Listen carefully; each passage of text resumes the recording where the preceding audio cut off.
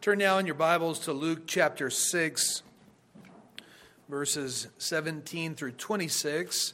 Our primary focus will be on verses 20 through 26 on the Beatitudes, but I'll begin reading in verse 17.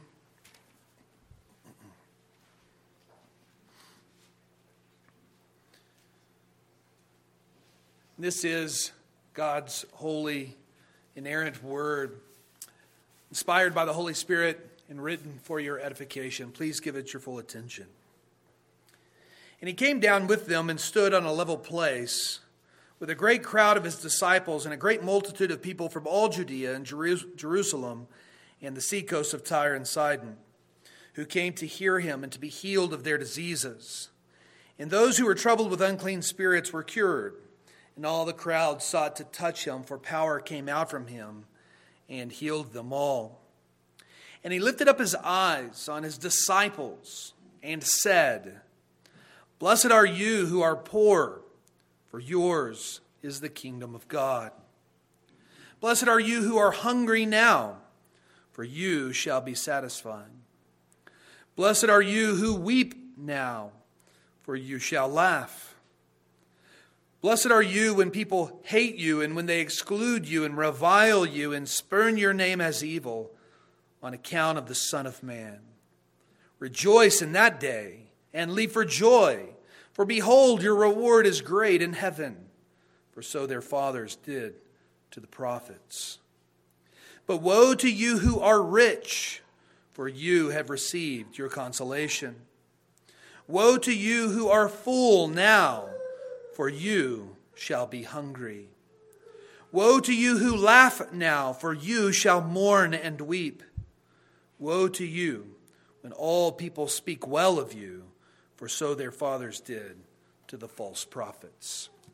The grass withers and the flower fades, but the word of the Lord endures forever. You may be seated.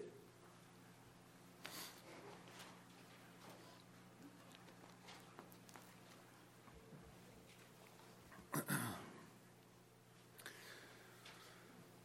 you read through the Gospel of Luke, you know that Luke often presents two different kingdoms throughout his gospel. The kingdom of this world and the kingdom of God. In this portion of Luke's gospel, Jesus begins to teach his disciples the contrast of ethics between these two kingdoms.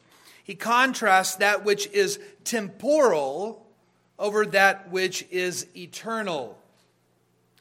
That which is evil over against that which is holy. And the contrast really couldn't be more stark. Just as there is an absolute contrast between darkness and light, so there is an absolute contrast between the kingdom of darkness and the kingdom of light. And notice that as Jesus begins his teaching on kingdom ethics, the text says, "And he lifted up his eyes on his disciples and said." See, this sermon was most pointedly directed at the 12 and the other disciples who were with him that day. Now, up to this point, they've had a wonderful internship with him, so to speak. They've seen him heal people. He was healing them right there. We've seen him cast out demons. Many were coming to him for healing in just this manner. But now he wants them to know, listen, you've seen who I am as the Messiah and the great power and authority that I have. But I need you to know that if you are to be my disciples, these are the ethics. These are the morals by which you must live. These were the things that his disciples needed to know about the kingdom that they had been chosen to serve in. And so what we have here then is a list of ethics that disciples are to keep. Christ had come into the world to usher in the kingdom of God, and if his disciples were going to be servants in his kingdom, then they must understand the ethics of the kingdom. This meant that this list of ethics is directed at us as well, as we too are disciples or are followers of Christ. We are learning followers of Christ. And if you are going to be a servant in the kingdom of God, then you too must know the ethics of the kingdom of God. In this passage, Jesus lists 4 beatitudes. That is, he lists 4 pronouncements of blessings. That's what a beatitude is. He lists 4 pronouncements of blessings upon those who, by the grace of God, live by the right kingdom ethics. But each beatitude corresponds to and is coupled with a woe. Woe are you. A woe is simply a pronouncement of curse or judgment.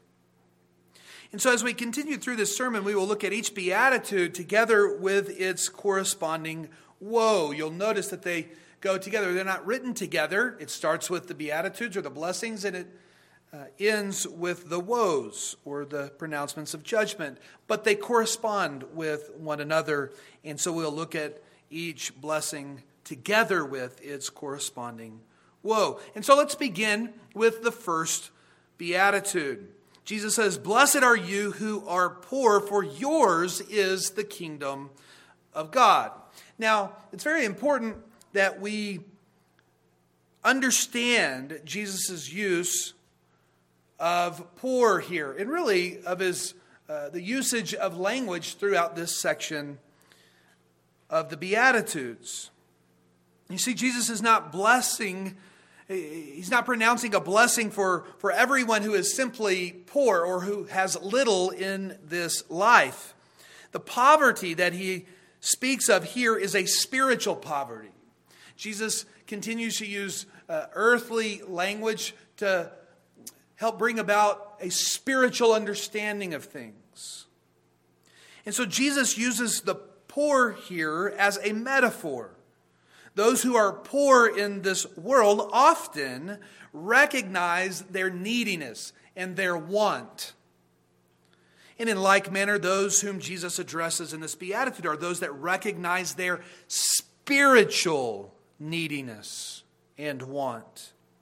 They realize, that is, that they are sinners in need of grace, that they need salvation because of their sins. Blessed are those that are poor, for theirs is the kingdom of God. You see, a disciple recognizes his spiritual bankruptcy and sees his need for grace.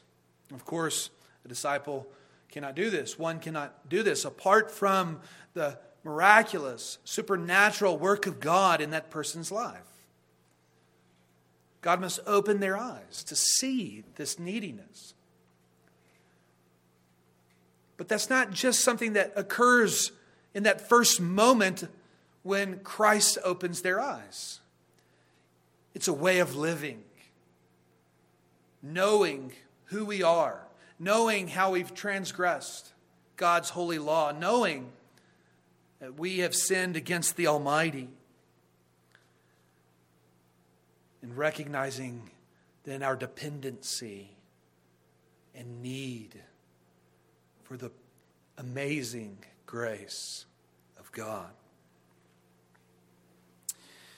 But on the other hand, Jesus says, "Woe to you who are rich, for you have received your consolation." See, judgment is pronounced upon those who are rich in the kingdom of this world. They do not see their spiritual poverty because they're too busy seeking after the temporal riches of this world, perhaps with regard to material possessions or with fame or power.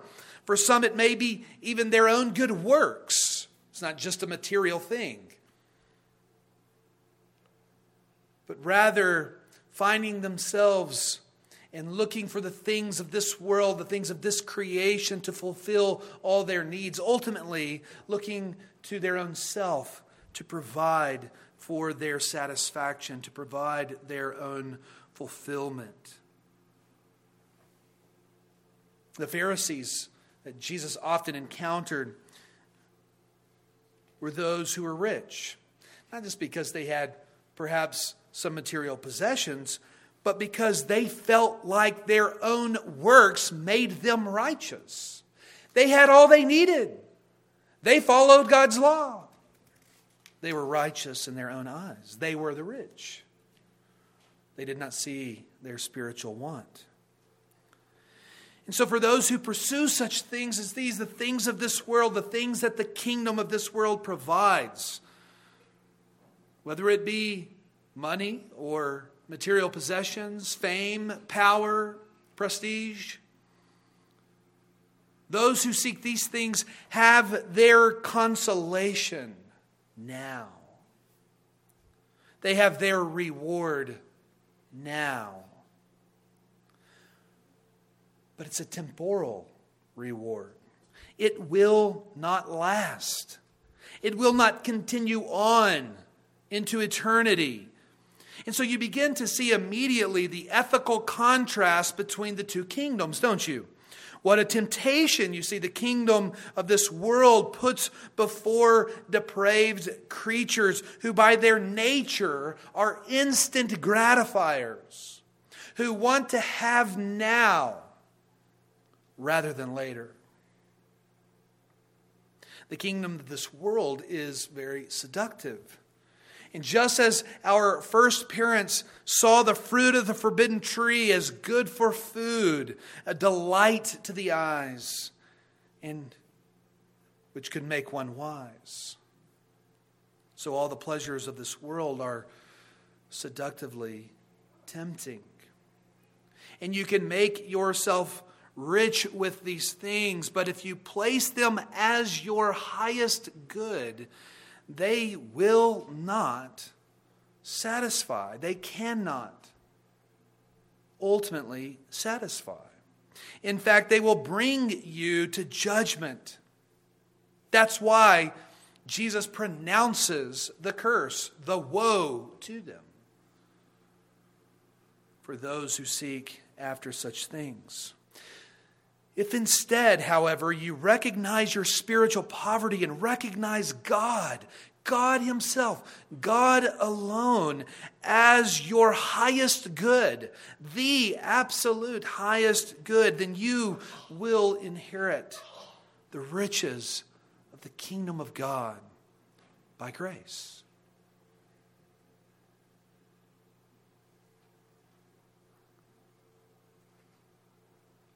The second blessing and corresponding woe really kind of builds upon the first. He says, "Blessed are you who are hungry now, for you shall be satisfied."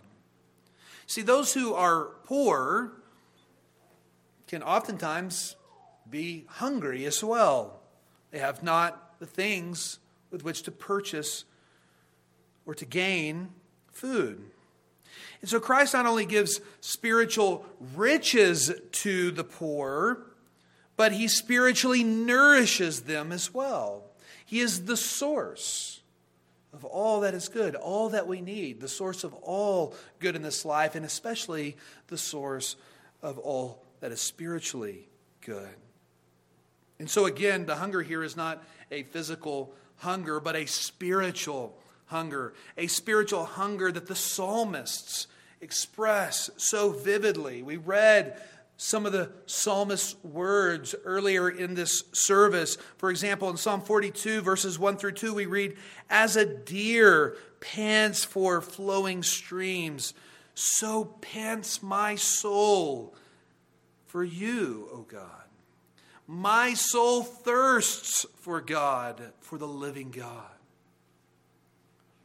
Also, Psalm 63, verse 1 says, "O God, you are my God. Earnestly I seek you. My soul thirsts for you. My flesh faints for you, as in a dry and weary land where there is no water." See, that's a land that is poor.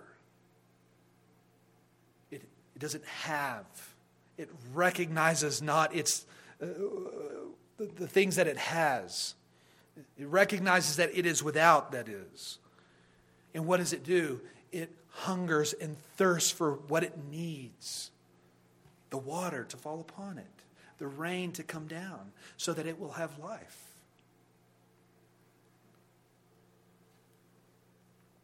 That's what the psalmist is saying with regard to his soul.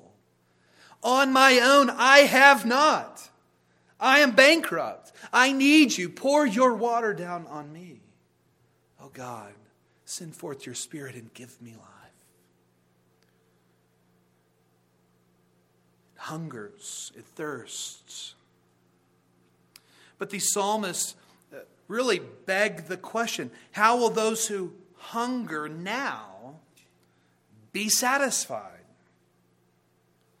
And the answer comes in the person and work of Christ. You see, Jesus tells the woman at the well in John 4, everyone who drinks of this water will be thirsty again, but whoever drinks of the water that I will give him will never be thirsty again. The water that I will give him will become in him a spring of water welling up to eternal life. On another occasion, John chapter 6, Jesus says, I am the bread of life. Whoever comes to me shall not hunger, and whoever believes in me shall never thirst. See, the answer to spiritual hunger is feeding upon Christ. Well, what does that look like? What does that mean? What does it mean to hunger for him? Well, we could spend all morning and afternoon discussing that. But I might point out that in Matthew's account of this sermon, he says, blessed are those who hunger and thirst for righteousness. Christ, beloved, is our righteousness. If we depend upon our own righteousness, we will never enter the kingdom of God. Just as many of the Pharisees who thought they were self-righteous, they didn't hunger and thirst for Christ. That's why there was constant battle between him, and them. Because they didn't see their need. They didn't hunger for the righteousness that he could give. They didn't see their own spiritual bankruptcy, their lack of righteousness in their own lives. And so they didn't thirst or hunger for the righteousness of Christ. But those who hunger and thirst for the righteousness of Christ will be satisfied, for it will be imputed or it will be credited to them. They will possess not a righteousness of their own, but the very righteousness of Christ, which clothes us, which makes us rich.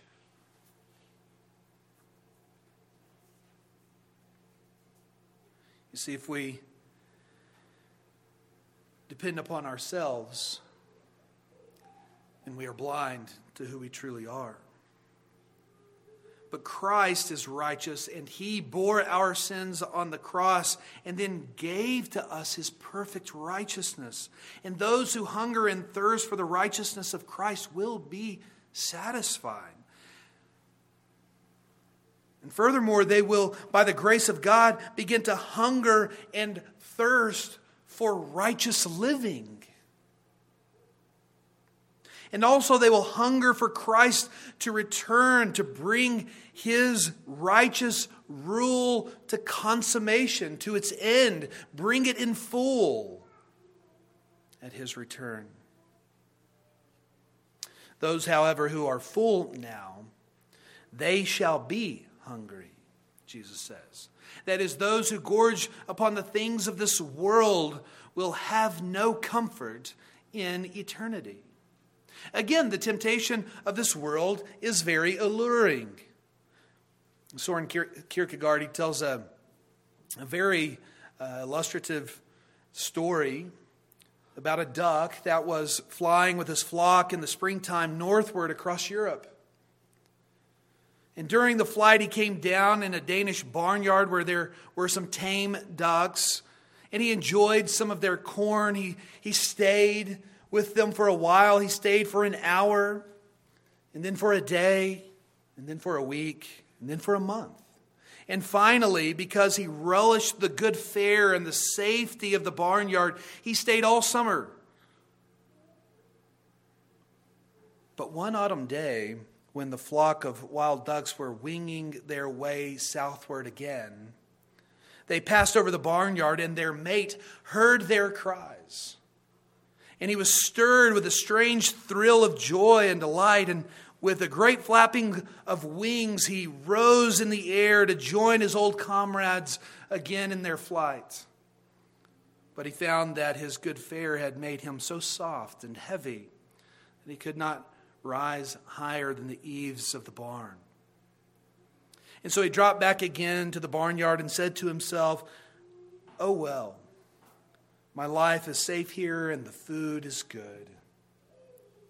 And every spring and autumn, when he heard the wild ducks calling, his eyes would gleam for a moment, and he would begin to flap his wings. But finally, the day came when the wild ducks flew over him and uttered their cry, but he paid not the slightest attention to them. It's a sad story, isn't it? You see, when we begin to hunger and thirst for the things of this world, it begins to drown out the call of the gospel that is so sweet and precious to the one who does actually hear it. Let's not be like the duck in Soren Kierkegaard's story. Let us not be like those who care for the things of this world and forget of the true beauty of what we were created for. To live for God and His kingdom.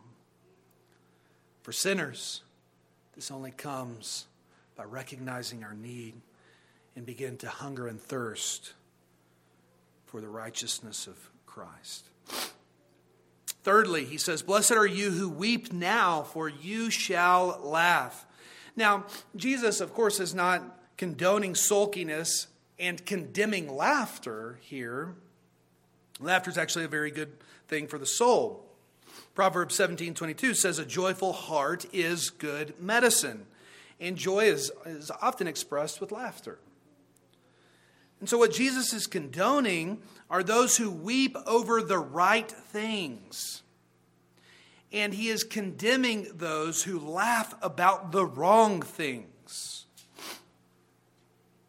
In essence, he is proclaiming a blessing upon those who mourn over the things that have come about as a result of the fall. One commentator put it well. He says, "We are to weep or mourn over lost souls, over people who will go into eternal darkness without Christ. We are to weep over the world's misery, over the injustice that falls on so many helpless people, over the unfairness that victimizes the weak, over child abuse, over battered women, over adultery, over divorce, over betrayals, over rejection, over loneliness, over those who laugh now, but who, unless they turn to Christ, will suffer God's condemnation forever." End quote. You see, ethically, those who are citizens of the kingdom of God mourn over sin and its results. Ultimately, we are called to mourn over our own sins and to hate them and to seek after righteousness. But as Jesus says in the corresponding, "Woe, those who live according to the kingdom of this world will have their laughs now. But later they will mourn and weep over their eternal condition." Now last, he says, "Blessed are you when people hate you and when they exclude you and revile you and spurn your name as evil on account of the Son of Man. Rejoice in that day and leap for joy. For behold, your reward is great in heaven, for so their fathers did to the prophets." And again, we must not misunderstand the intention of Christ here. He is not blessing those who are rejected because of who they are in and of themselves. He's referring to those who are rejected on account of their servitude to Christ in his kingdom. Those who are disciples and serve in Christ's kingdom will be persecuted. Remember that the two kingdoms are at odds with one another, so much so that they are at war with one another. Now, this doesn't mean that every unbeliever that you ever meet will ridicule and persecute you, or that you cannot get along with unbelievers at times. It means that when the world knows that you are in Christ's kingdom, it will despise and hate you. In John 15, verse 20, Jesus says, "A servant is not greater than his master. If they persecuted me, they will also persecute you." Persecution, you see, is a sign that you are part of the kingdom of God. It is a result of being a part of the kingdom of God. Just as it was a sign for the prophets of old when they were murdered on account of their testimony for God. But it's more than just a sign. It comes with a reward. Just as the first century church rejoiced in trials and tribulations, so we're told in Acts, the book of Acts and other places, so too we should rejoice in them. For our suffering will result in a great reward, the reward of heaven, the reward of being near our God in heaven. On the other hand, those who are spoken well of by this world, that is, they live in the ways of the kingdom of this world, and they're praised by the world for living in such ways. Their ethics are different. They don't live according to the standard of God's law. And they're praised and thought of well for it. Do you see what Jesus is saying here? It's not always about those big things, but even those little tiny things, those ways of getting ahead, whether it be on a sports team or in business, whatever the case may be. I know this isn't right, but it's going to help me. And we advance and we move forward and we're thought well of. That's not how a Christian lives, is what Jesus is saying. We live in accordance with the standards of God's word. And when we do that, the world will hate you and persecute you.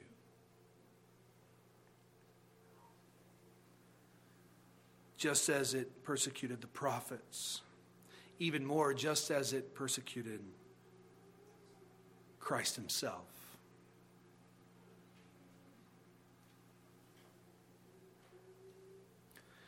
The ethics of a disciple in the kingdom of God, then, are poverty, hunger, weeping, and persecution. That's what Jesus says.